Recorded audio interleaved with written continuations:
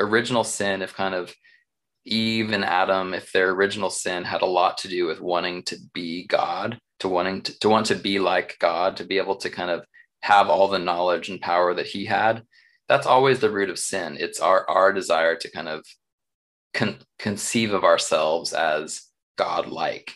But our limitations as humans, sleep being a big one, and our physical limitations remind us that we aren't God, and we aren't omnipresent, we aren't omniscient, we aren't omnipotent, and that's a good thing, right?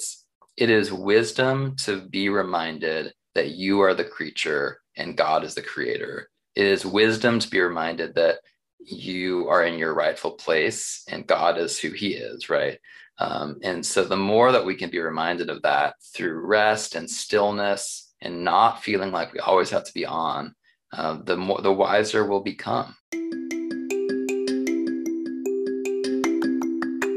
If all of the content that you consumed was on a pyramid, like the food pyramid, with social media and your phone being at the top where sugar and grease and things like that used to be on the old school food pyramid, and the Bible is down at the bottom where I think like bread and stuff used to be on the old school food pyramid, and everything else in between, church, nature, books, how much of the good stuff are you taking in? And how much of your diet, so to speak, is the stuff that you're supposed to have rarely, if ever?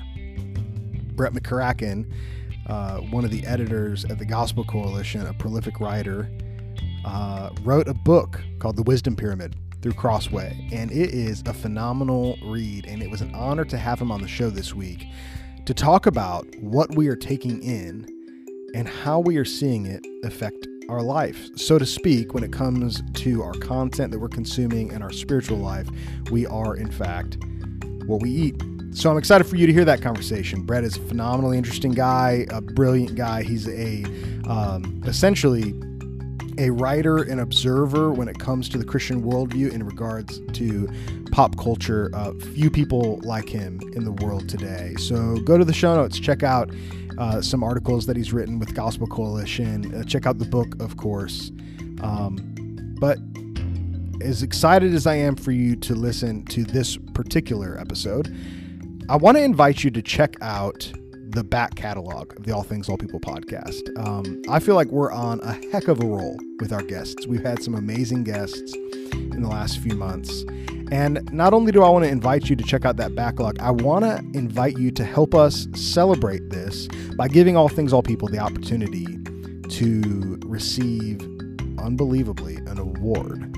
All Things All People podcast has the opportunity to be nominated for the People's Choice Podcast Awards. And if you want to help us win this award, which would certainly be a feather in our cap for the first year of the All Things All People podcast, go to the show notes and click nominate, or go to the allthings.allpeople Instagram, which of course is at allthings.allpeople, and go to the bio in the Instagram and fill out a nomination. It would be so cool to be nominated for that award and to give the listeners the All Things All People podcast the opportunity to help us get recognized in that way. So go check it out.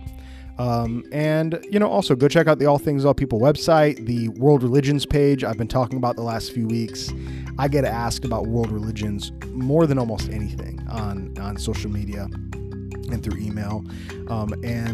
World Religions Basics page is a great place to start if you don't know very much about Islam, Hinduism, Judaism, even Christianity. Maybe you're listening and you're new to Christianity, you're not a Christian, and you kind of always say, well, what is it that Christians really believe? Go check out the Christianity page on the website, allthingsallpeople.org/religions. And we're going to be constantly adding new religions to that, so go check that out.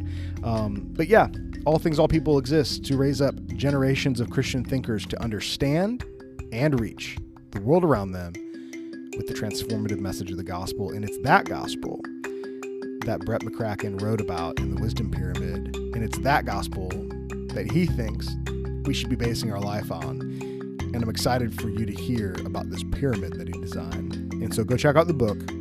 But first, listen to this interview with our Christian thinker for this week, Brett McCracken.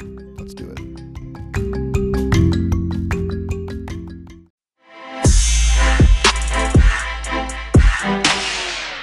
My next guest is a senior editor and the director of communications for the Gospel Coalition. He is the author of Uncomfortable, The Awkward and Essential Challenge of Christian Community, Hipster Christianity, When Church and Cool Collide, Gray Matters, Navigating the Space Between Legalism and Liberty, and the book that he and I have the opportunity to discuss today, The Wisdom Pyramid, Feeding Your Soul in a Post-Truth World.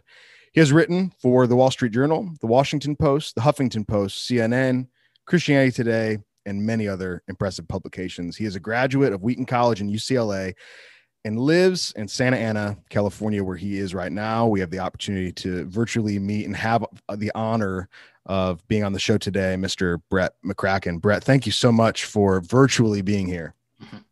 Yeah, thanks so much, Jeremy. Great to be with you. Yeah. I was just, we had the opportunity to speak pre-show, and now listeners getting the opportunity to hear this discussion about not just the Wisdom Pyramid, which I have right next to me, a phenomenal book that Crossway put out earlier this year.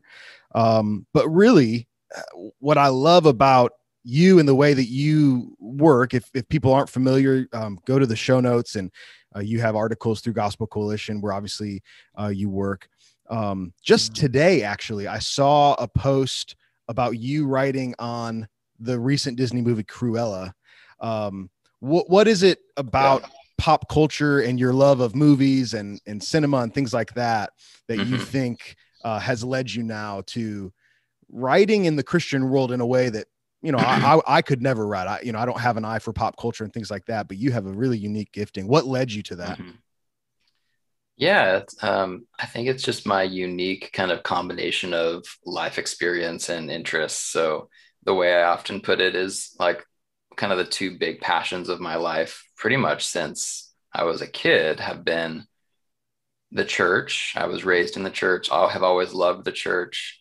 And then like movies and culture and pop culture. Ever since I can remember, I loved going to movies, and I loved just the arts generally. And so, but as you know, in certain kind of Christian traditions, those two don't seem to integrate much. And in fact, there can be a little bit of a hostile relationship between the arts and culture and faith. And so growing up, I didn't often feel like those two worlds had much to say to each other. And sometimes I felt a little bit guilty, or like I shouldn't be watching movies if I'm a faithful Christian, or that they had to be kind of two different tracks. So ever since really Wheaton College, my undergrad experience at Wheaton, that really gave me a framework and kind of models for how to integrate the two worlds and how they actually can serve each other well and help, bring enlightenment through conversation, right? Between Christ and culture. And so I've kind of made it my life's mission ever since then to live and write and explore in that intersectional space between the culture and faith, and to do it in a way where, it's mutually beneficial. So artists and culture makers can see theological themes that they might not even recognize themselves, that I can help draw out, and help Christians, translate pop culture in ways that are constructive and that go deeper than just like counting curse words, and kind of looking at the ideas and the worldviews and what pop culture is surfacing. I think if you look around us at the music and the art and the movies, like it's all really revelatory. It reveals a lot about kind of the pulse of our culture, what we love, where our, what we believe in, our ideals. And it's not always a pretty picture, of course. And so there's a lot that as Christians we have to be critical of and have that kind of critical distance from. But there's also goodness to be found and truth to be found. So anyway, that's a long answer to say great. This is how I got to where I am and what I write about. So you mentioned your time at Wheaton and how that was formative in what you do now. And I mentioned to you, like right before we pressed record, I grew up in Wheaton and I went to a Christian college.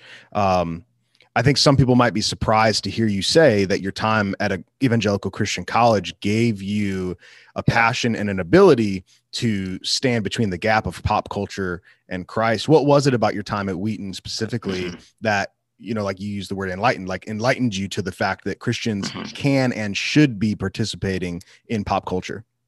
Yeah. Yeah, I mean, I think it was really just prior to that experience in my life, I didn't have a lot of models of people who were like robust thinkers, who really valued the life of the mind, who really valued excellence in beauty in the arts, but also had a really solid, you know, orthodox evangelical faith. So much of how we're formed in life is seeing things modeled, right? You can read all the books, but if you have a professor or a person or a mentor in your life who models something, that's going to impress upon you and mold you and shape you. And so that was my experience. I had a few professors who just really gave me a vision for what it could look like to be a serious thinker, a serious kind of cultural critic, but also seriously devoted to Christ and his church. And also, like I'll say that Wheaton has a research center called the Wade Center, which is like focused around C.S. Lewis. And I actually worked there as a student.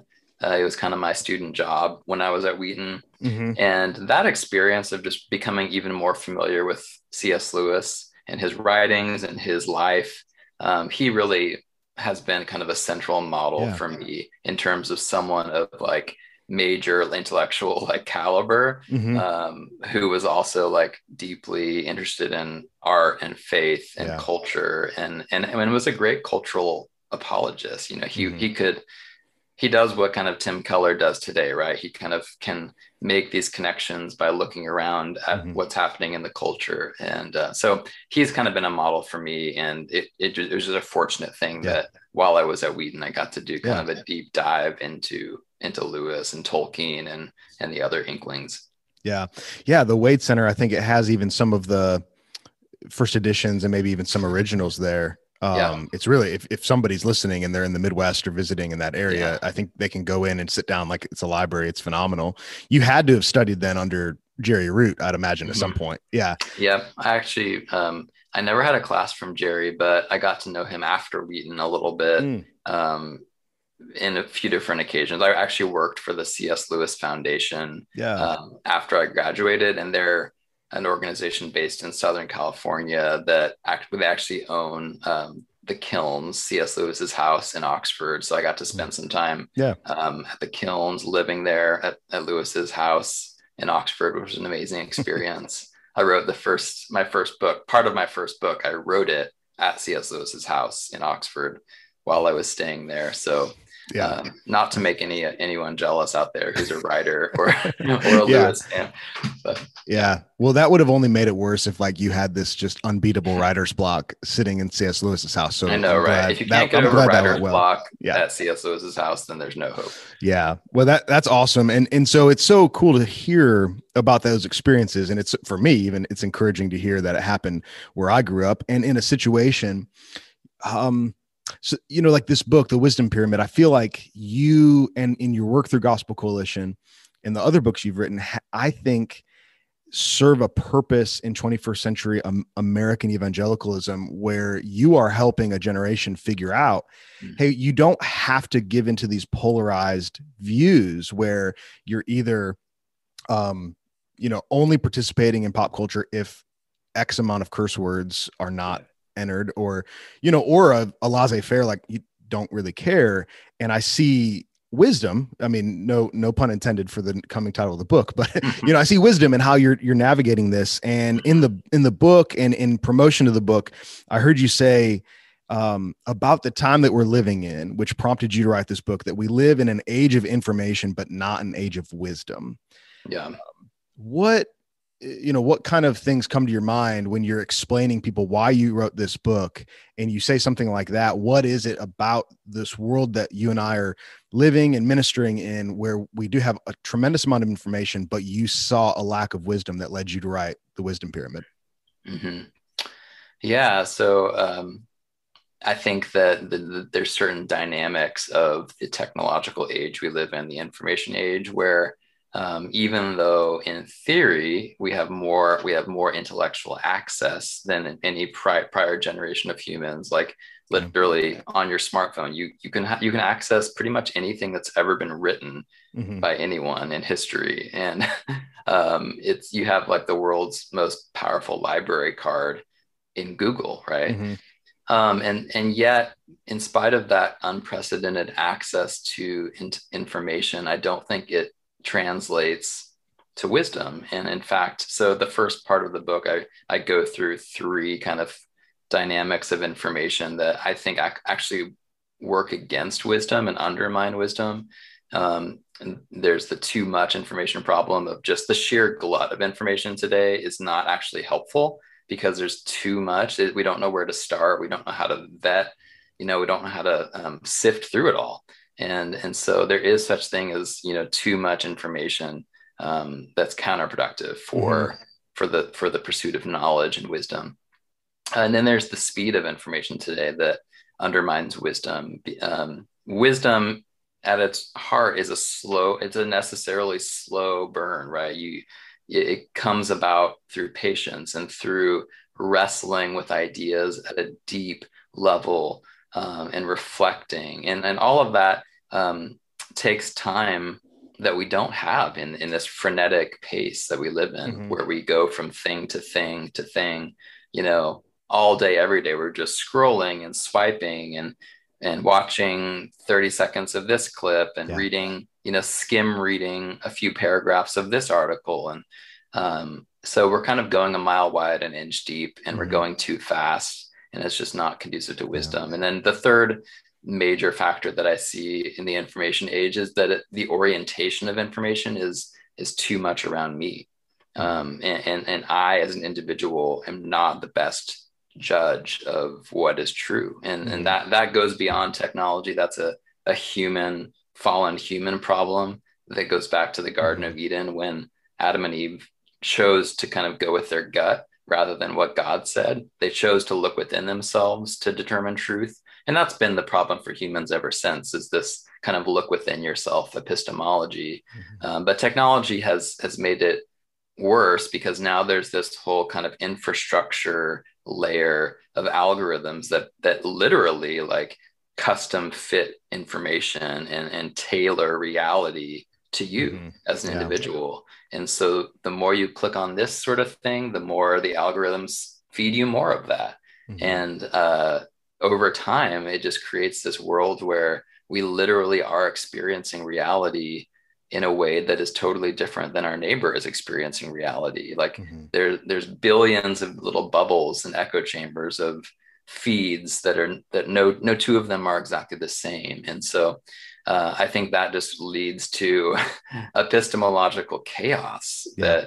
that there's no consensus anymore. There's no common set of facts, reality, and all of that is just, it makes wisdom a scarce resource. But it also means it's more important than ever that we figure out, how do we cultivate wisdom? Because if Hmm. we can't figure that out, then we're not going to survive with all these dynamics at play. Yeah.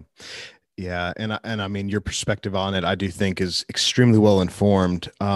And you do give quite a prescription in the book, for how we can not necessarily just overcome that, but really change our perspective on it. And I'm excited to hear more. But first, I do want to talk specifically about this pyramid. And as soon as somebody hears you talk about it, or even looks at the cover of the book, they're going to realize that you're sort of giving a play on the food pyramid, Yep.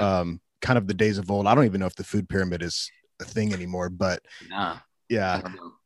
But the wisdom pyramid is certainly needs to become quite as ubiquitous as the food pyramid, because in it, for listeners who just want to visualize it, you there at the bottom have the Bible, Mhm. and suggesting that these various things, these various levels, the Bible should be the foundation. The Bible should be where we get most of our wisdom, where we spend most of our time. Above that, the church. Above that, nature, and then books.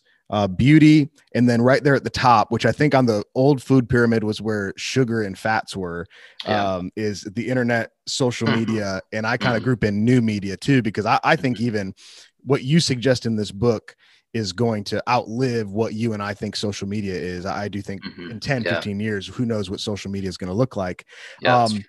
And so I kind of want to just get some of your thoughts on these various levels. And I'm going to start with the one that might, I think if we're all being honest, if we just look at our lives and say, yeah, I know what Brett's saying the prescription should be, but the syndrome is that for most people, the internet and social media is actually at the bottom of their pyramid. Right. Most people are spending more and more time than even they realize on the internet, on social media, communicating in somewhat like trivial ways.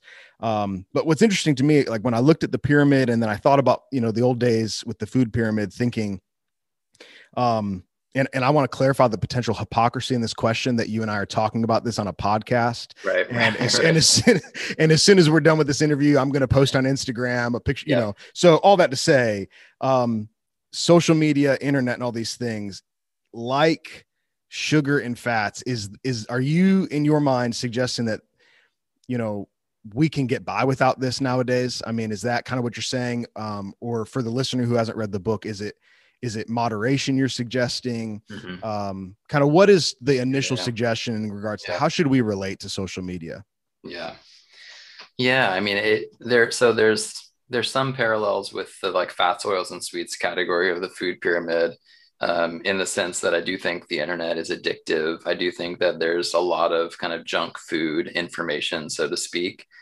We kind of can gorge ourselves on the buffet of social media.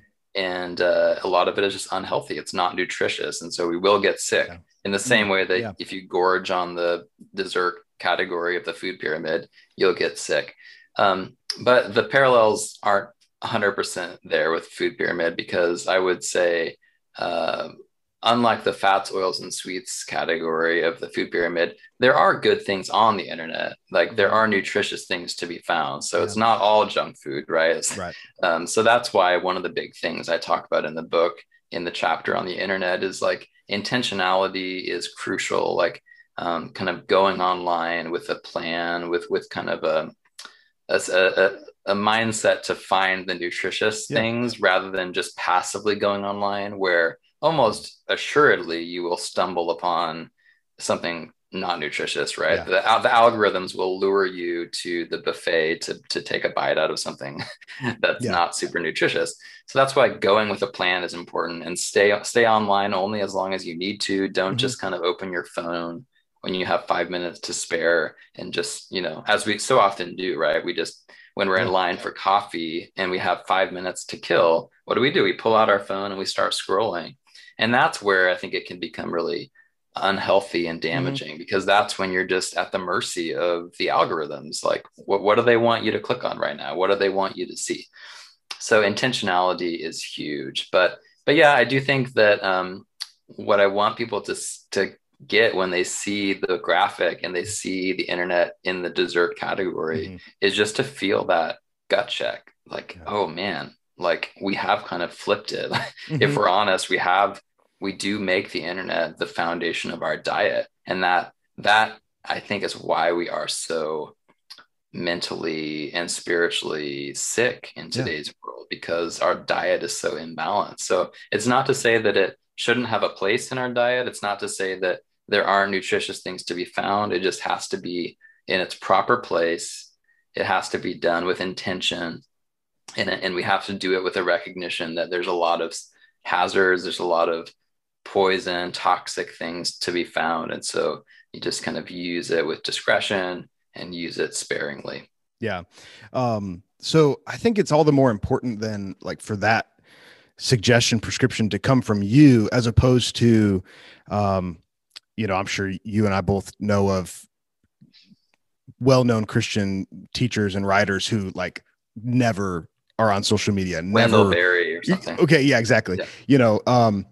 Because like, I know that like you love movies. I think on your about page on your website, it says like you love Terrence Malick movies and like all these things. Like, so then for you personally, Mhm. This has to be a difficult prescription then, because you on one hand are saying, hey, today I posted today on social media about an article I wrote about a Disney movie, and Yeah. I love spending. So how has it been a personal journey for you then to begin? Yeah.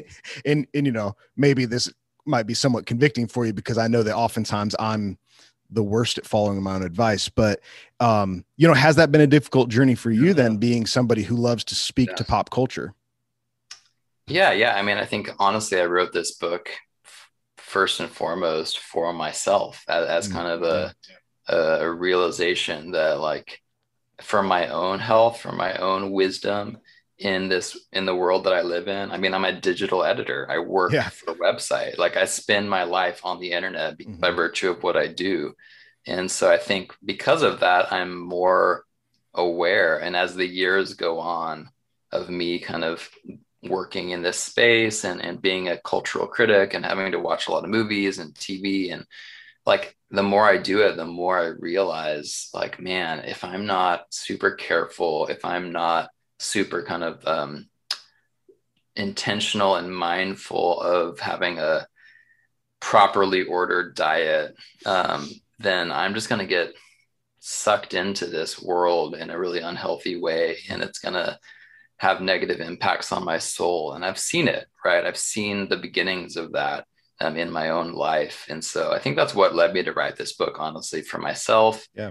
for my kids. I'm a dad now, and I worry about the world that they're going to grow up in and how easy it is to kind of colonize your mind with digital content Hmm. and leave no space for just kind of being still Yeah. and being alone with your thoughts, which is so Hmm. essential for Yeah. wisdom, right? Silence and rest and being unplugged. Hmm. I just came back from vacation with my family in Yellowstone and the Grand Teton National Hmm. Park, and we were unplugged. We weren't on social media for like 2 weeks, and we were just in nature. And man, it was so good for my soul. There's something about that space, that kind of open space that allows you to like have better thoughts and to Yeah. think well and to kind of quiet your brain Yeah. enough um, to let your brain heal a little Yeah. bit because Yeah. our in the digital age our brains are overtaxed. There's Yeah. actually science that's showing how our brains are losing their functionality to be able to think critically because they're Mhm. spending all their pennies on triage. Anyway, I'm Yeah. meandering a little bit, but No, no, yeah, I I think wrote you're the right book on. for me is the short answer. I wrote the book for me. Well, you wrote it for me too, because I was horribly convicted because, you know, um, as a writer, as a teacher, podcaster, and I'm on social media, Yeah, and I started thinking, am I creating content that is worth consuming, or yeah, are we just producing for engagement, for the easy like, for the easy share? And I'm sure for you as a writer and an editor, then that had to have been somewhat transformative for yourself as well, too, in that regard. yeah. Well, one of the things I say when people ask me about like how do you use the internet well, Mm, what if it's true that we can't go back, right? We can't put yeah. the genie back in the bottle with the internet. It's kind of here to stay. Then how do we use it in a way that's beneficial for wisdom? And one thing that I say is, and this is something that I try to do in what I put out there on the internet and what the Gospel Coalition, I think, Hmm. is ultimately trying to do is point people to the lower categories on the wisdom pyramid. Like if you use the internet Hmm. category to actually just kind of point people to send them to the Bible level of the pyramid, to the Uh, church level, hmm. to nature, to beauty, to books. I mean, half of what we write about at the Gospel Coalition is like book reviews. Yeah. So we're trying to send people offline, go off your phone and go read this actual book because it's super good. Yeah. Even with what I write about with movie reviews and like engaging with pop culture, a lot of what that is trying to get people to appreciate beauty and Yeah. to appreciate what the arts can do Yeah. for wisdom. And of course, a ton of what the Gospel Coalition writes about is biblical resources to help people understand the Bible. So Yeah. that's pointing people down to the base of the wisdom pyramid. Okay. Yeah. So I would say if that's how you are using the new media, if that's how you are using this podcast, which it seems like you are, then that's a wonderful use of Yeah. it, right? Like it's not an end to itself as much as it's kind of a channel to kind of point people to more nourishing sources Yeah. of wisdom. Well, you certainly clear my conscience then. Well, and you mentioned beauty, and that's a word that I think we all probably have various definitions of, and at least connotations in our mind where we go. But in the book, you regard beauty as, a source, like a place that we should be turning to. And you say wisdom is not just facts, but feelings and emotions. And I think that's, oh man, like if there's a time for that statement to take hold in the church, it's now, because I think so often Christian leaders are trying to steer us away from our feelings and emotions instead of teaching us how to biblically handle our feelings and emotions. And one of the first sections of the book is you discussing the relationship between the head and the heart, or the first sections of the chapter on beauty, I should say. In your opinion, for the Christian, then, like, how are the mind and the heart tied together? Because I think many Christians who've grown up in the world that you and I've grown up in probably have more of a dichotomy between the head and the heart than they realize. Yeah. No, it's a great question. And I think it speaks to just God's creational design. In the beginning, when he created humans, like he didn't just create us to be brains on sticks, right? He created us to be full-bodied creatures with emotion and with senses, right? And so beauty is important because it doesn't function just on the cerebral level. Like it communicates truth in a way that kind of first makes its impact on the affective level, on the level of emotion and your heart, and what you can taste and touch and see with your senses. And so that would be all well and good as an idea, but it's also something that the Bible itself models, right? The way that God himself chooses to communicate through his special revelation of scripture is beauty. Like the Bible isn't just a list of 20,000 bullet points, right? It's a story. There's characters, there's heroes, there's villains, there's tension, there's poetry, right? Much of the Old Testament wisdom literature is poetry. Jesus himself, when he's telling stories, he's telling stories, he's telling parables with metaphor and symbolism. And so God himself chooses to work on the level of beauty and emotion. Then that should tell us something as evangelicals. Like we can't just be thinking about facts and doctrine. That's important. We have to think about how is this beautiful, and how can we live and experience God's truth and his world in a sensory way as well. So that's why beauty is so valuable, I think, for us in our lives. Yeah. And it's so encouraging for that to come once again from you, not just as somebody who's in that world of pop culture, but then also somebody who writes and works with the Gospel Coalition, which for a lot of people, myself included, is one of kind of like the intellectual and academic seats of kind of like where we might go for resources. And I think the fact that the Gospel Coalition is also simultaneously saying, pause, appreciate beauty, is pointing towards that holistic redemption of a God who, like, he created us with all these things. And, in the book, talking about beauty, and I think this is tied to that section on nature as well.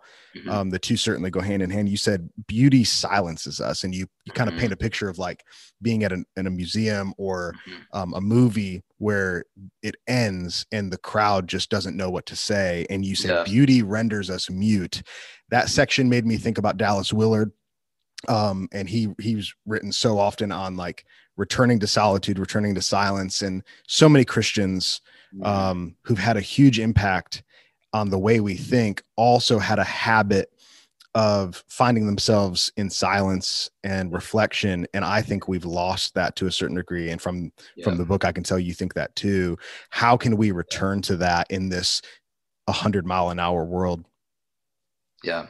Yeah. No, I think the more that I live, the more that I see how essential silence and rest are for wisdom and for Mm-hmm. flourishing, right? Yeah. Like God knew what he was doing when he made humans to need rest, right? To Mm-hmm. need to be off. Yeah. Like he could have created us to be always on, right?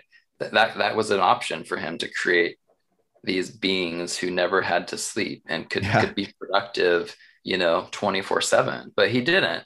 And why? It's important to think about like the rationale. Why would God create humans to need to rest, to physically need to sleep in order to live?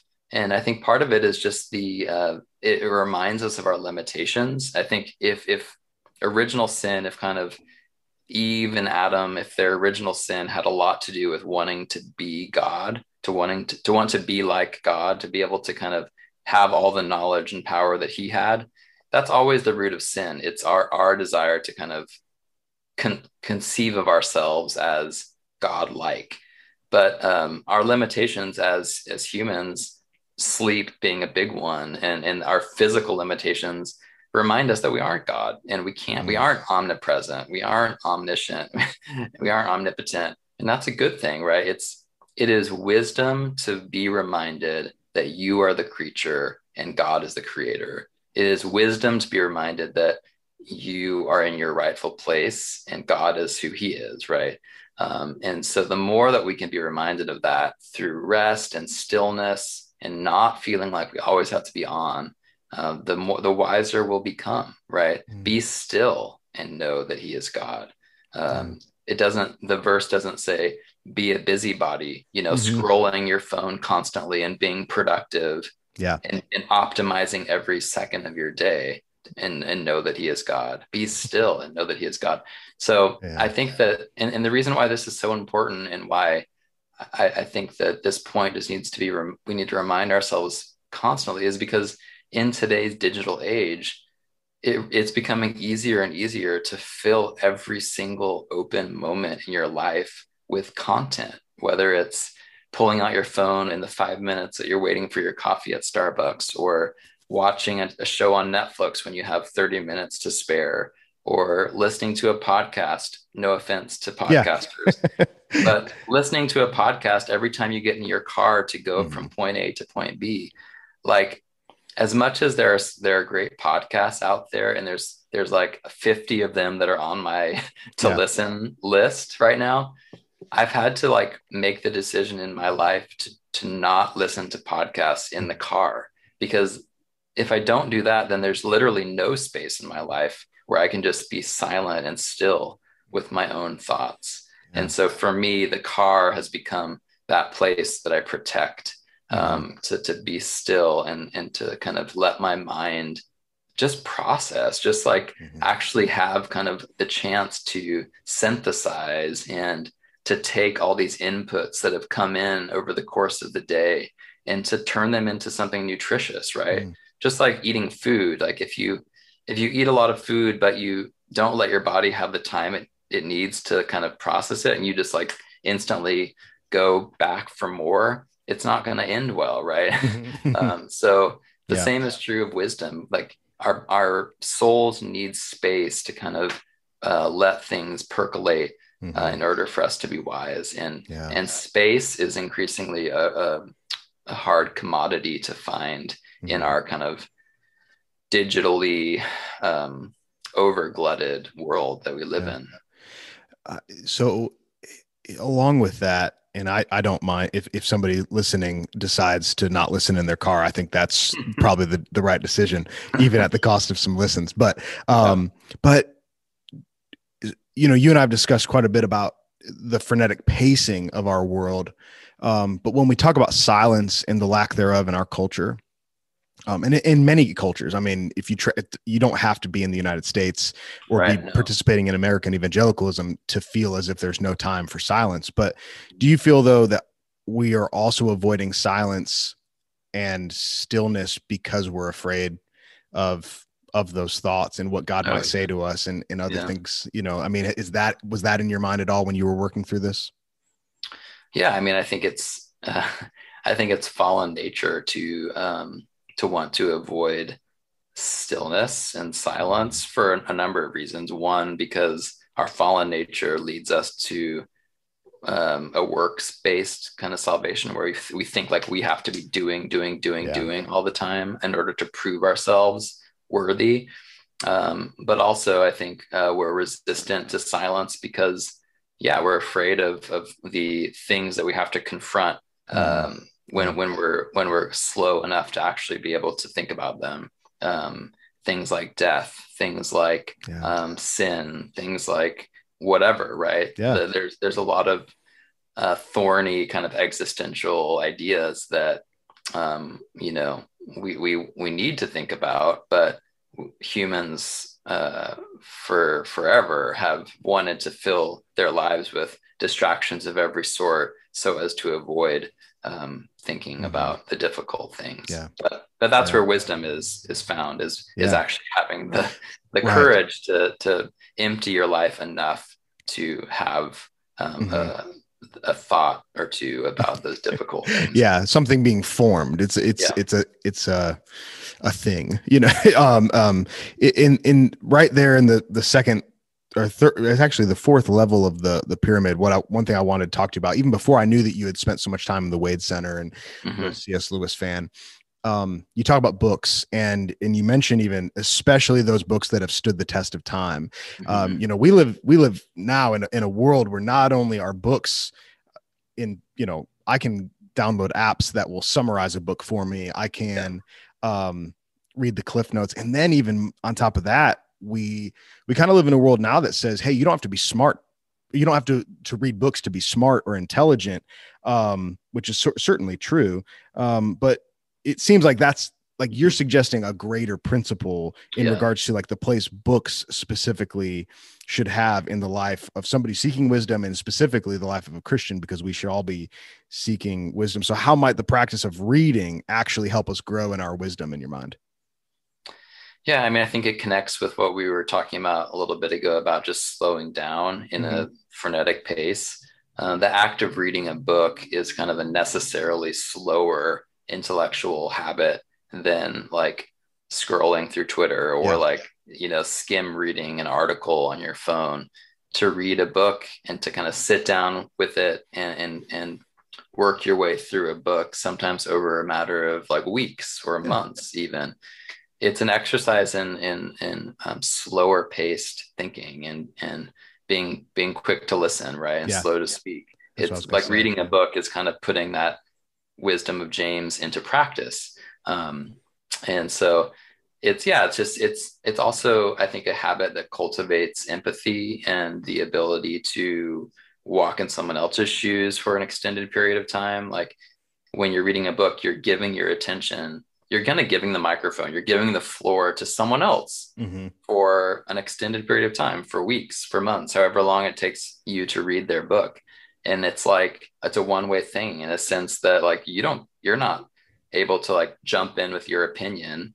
They're speaking to you and you're listening, you're letting yourself be influenced by their perspective. And that's not to say that we can't be active readers in the sense of like writing in the margins of a book, like underlining it and saying yes, or, underlining it and saying no, exclamation mark. I do that a lot. Like in any given book that I read, I will like star something and be like, yes, he's right about that.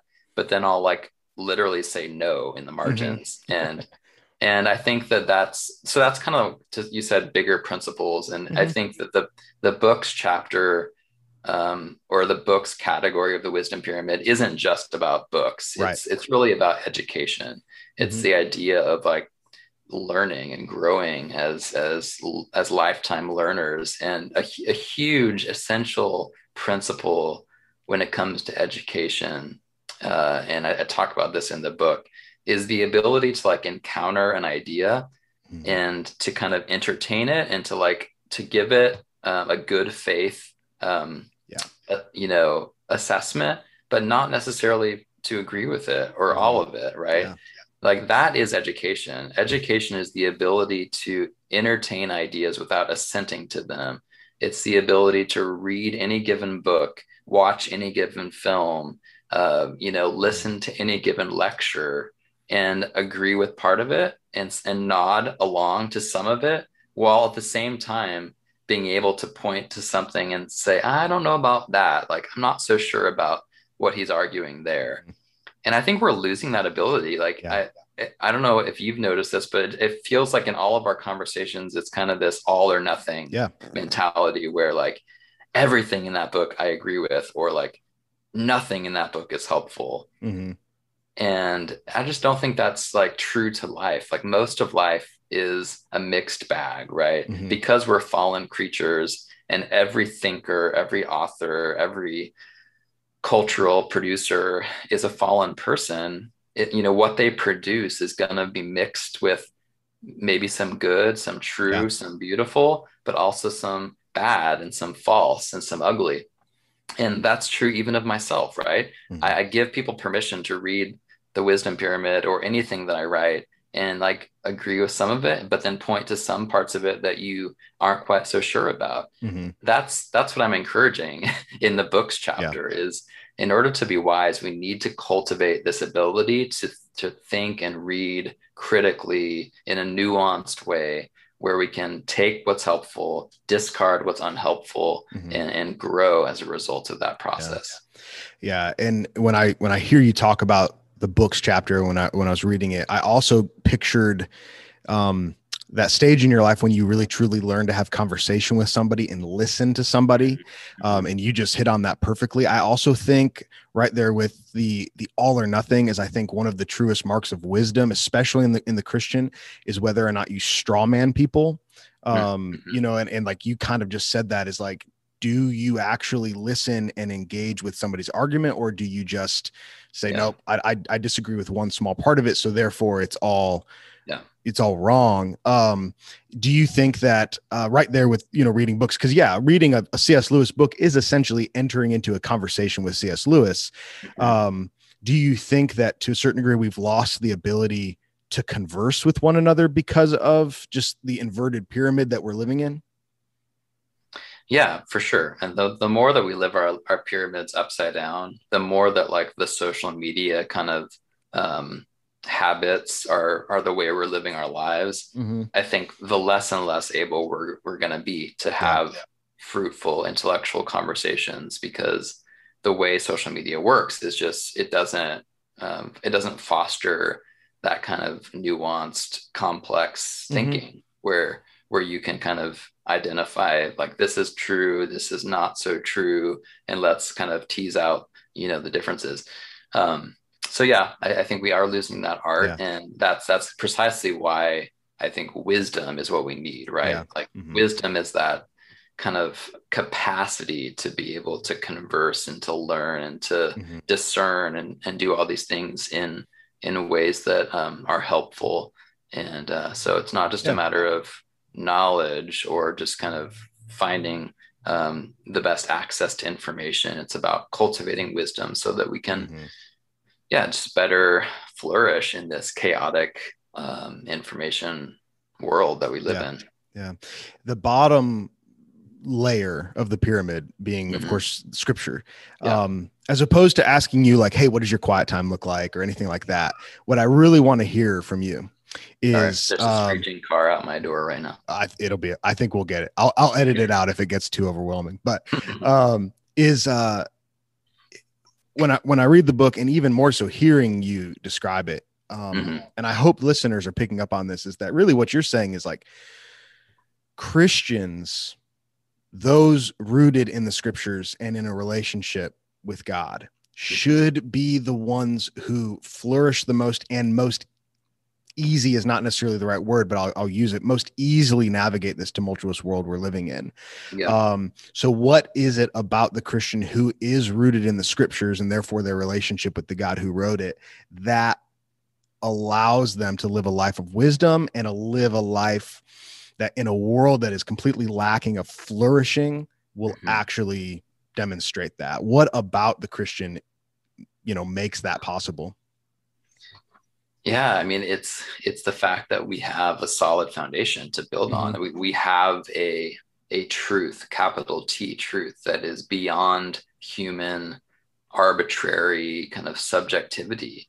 Yeah. If you don't have that, then every pursuit of truth that you might undertake in your life, whether you're a scientist or an artist or whatever, like you might stumble upon something true or good or beautiful, but you'll have no rubric through which to definitively recognize it as such.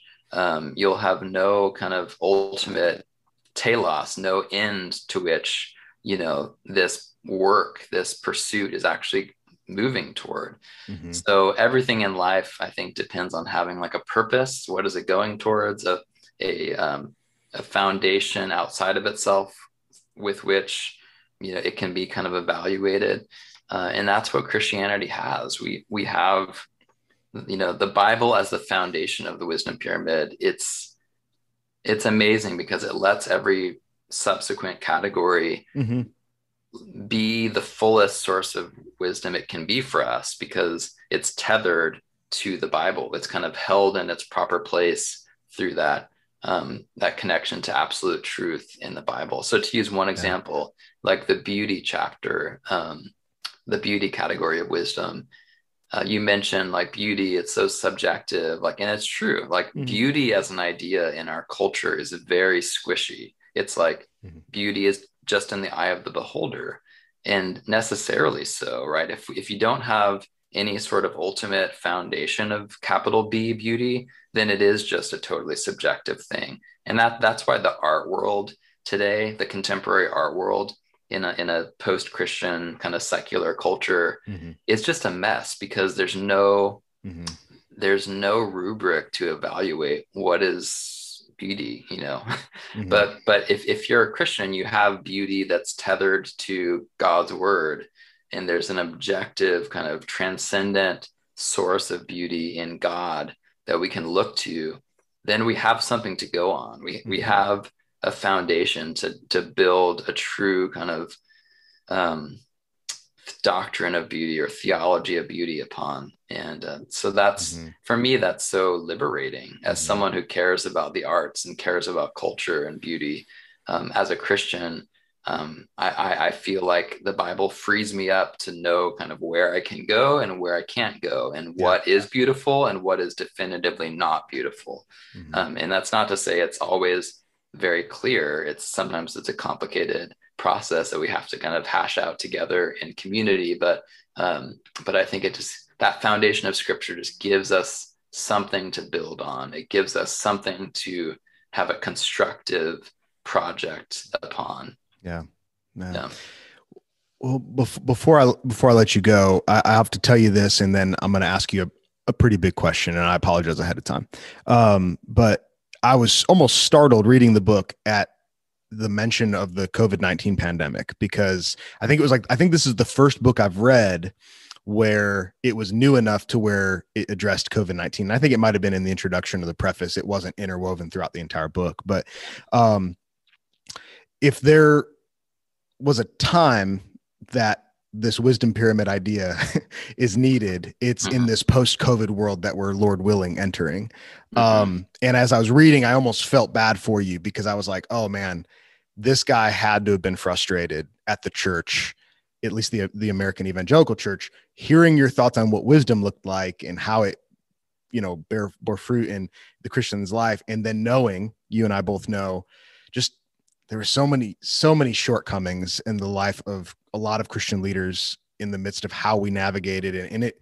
And I'll go ahead and give us all grace in the sense that none of us knew what we were doing. But so without giving into the temptation to beat up on the bride of Christ by any means, what would you have liked to have seen differently in light of the ideas that you're putting forth in this book from Christians and Christian leaders as we, tried to navigate this past year of COVID-19, knowing that we're going to continue to face challenges like it in the future?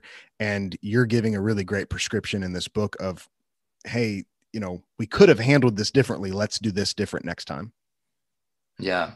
Yeah, it's funny. I actually wrote most of the book before the pandemic. So it Yeah. was basically like it was to the publisher. It was in the hands of Crossway, I think at the end of 2019. So any mention of COVID, and I think I only mentioned it like a couple times in the book, was added Yeah. in kind of the later editorial process. But the book really does, I think, speak to the type of foolishness that COVID really revealed in our digital age, and that hopefully this book is helping us avoid. And it's what I said earlier about the foolishness of kind of the information age and how there's too much information, right? COVID made us crazy in part because there was like no shortage of information Yeah. about the pandemic, but it was on every end of the spectrum, and you could find a study that said this about COVID, and you can find a study that said the opposite about COVID, and everyone could just Google whatever they wanted to find, and that's a problem of the too much information, and then the too fast problem of information. We saw that on full display with Yeah. COVID, where people like read an article about neck gaiters are somehow worse than wearing no mask, and that went viral. Yeah. And soon the neck gaiter industry was out of business, only to find out later that the initial study that seemed to suggest that neck gaiters were bad was not actually suggesting that at all. So Yeah. there's numerous examples of how COVID it showed how problematic our information environment can be if we don't kind of respond to it with wisdom, and if we don't kind of pull back from the digital chaos and just root ourselves in the more transcendent sources of wisdom, like scripture and in the church. So that would be one thing I would say. Like it was sad to see so many Christians distance themselves from the church during COVID, and I get it. It was not fun to watch your church on a live stream, but the fact that a third of all church-going Christians stopped going to church during the pandemic in any form is just heartbreaking. And it's kind of like at the very time in history when we need Christian community to help form us, rather than being formed by Twitter or some social media community, which is what happened with a lot of Christians. Like a lot of Christians during COVID, honestly, they let their spiritual formation happen more online with whatever echo chamber, with whatever conspiracy community they were a part of. That was where they were being formed, and they weren't being formed by real Christian community. And so that's in part why so much foolishness came out this year. So the next time a crisis comes, I would hope that we would root ourselves in things like scripture and the church and nature, and not just go straight to the internet and Google and whatever, because that's just going to make us more foolish. And Well, Brett, I think that at least in regards to COVID-19 and so much of the difficulties that the American church and just Americans in general, which the book is not speaking only to Americans, but we're going to be doing diagnostics on this for quite a few years and just trying to figure out, hey, what happened? What could we have done better? And I do think that your book and a lot of your work, even the stuff that seems to not be making quite the grandiose statements that Wisdom Pyramid is making, I think that it's going to be a big part of the prescription. And so I'm so appreciative of you and just everything you're doing.